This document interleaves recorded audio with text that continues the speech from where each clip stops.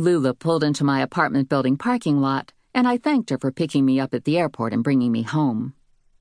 "No problemo," she said, dropping me at the back door to the lobby. "There wasn't nothing on television, and I'm between honeys, so it wasn't like I was leaving anything good behind." I waved her off and trudged into my apartment building. I took the elevator to the second floor, dragged my luggage down the hall and into my apartment, and shuffled into my bedroom. It was after midnight, and I was exhausted. My vacation in Hawaii had been unique, and the flight home had been hellish. Turbulence over the Pacific, a layover in L.A., and the snoring. I closed my eyes and tried to calm myself. I was back to work tomorrow, but for now, I had to make a choice. I was completely out of clean clothes. That meant I could be a slut and sleep naked, or I could be a slob and sleep in what I was wearing. Truth is, I'm not entirely comfortable sleeping naked. I do it from time to time, but I worry that God might be watching, or that my mother might find out, and I'm pretty sure they both think nice girls should wear pajamas to bed.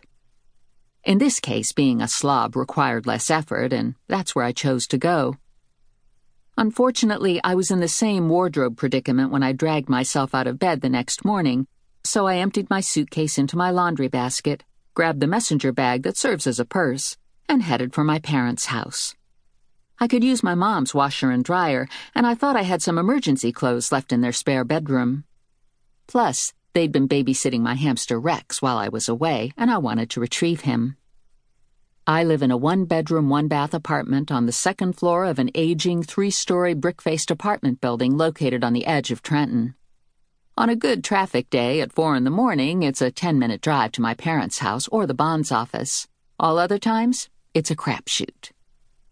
Grandma Mazur was at the front door when I pulled to the curb and parked. She's lived with my parents since Grandpa Mazur took the big escalator to the heavenly food court in the sky. Sometimes I think my father wouldn't mind seeing Grandma step onto that very same escalator, but I can't see it happening anytime soon. Her steel gray hair was cut short and tightly curled on her head. Her nails matched her bright red lipstick. Her lavender and white running suit hung slack on her bony shoulders.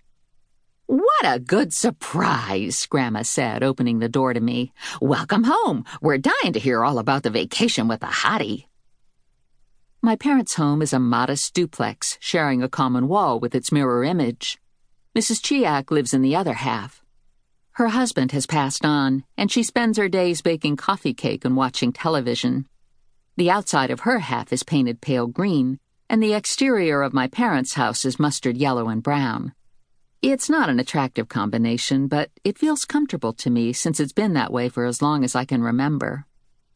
Each half of the house has a postage stamp front yard, a small covered front porch, a back stoop leading to a long, narrow backyard, and a detached single-car garage.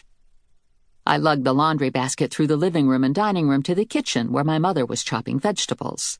"Soup?" I asked her. "Minestrone. Are you coming for dinner?" "Can't. Got plans." My mother glanced at the laundry basket. "I just put a load of sheets into the washer. If you leave that here, I'll do it later for you. How was Hawaii?"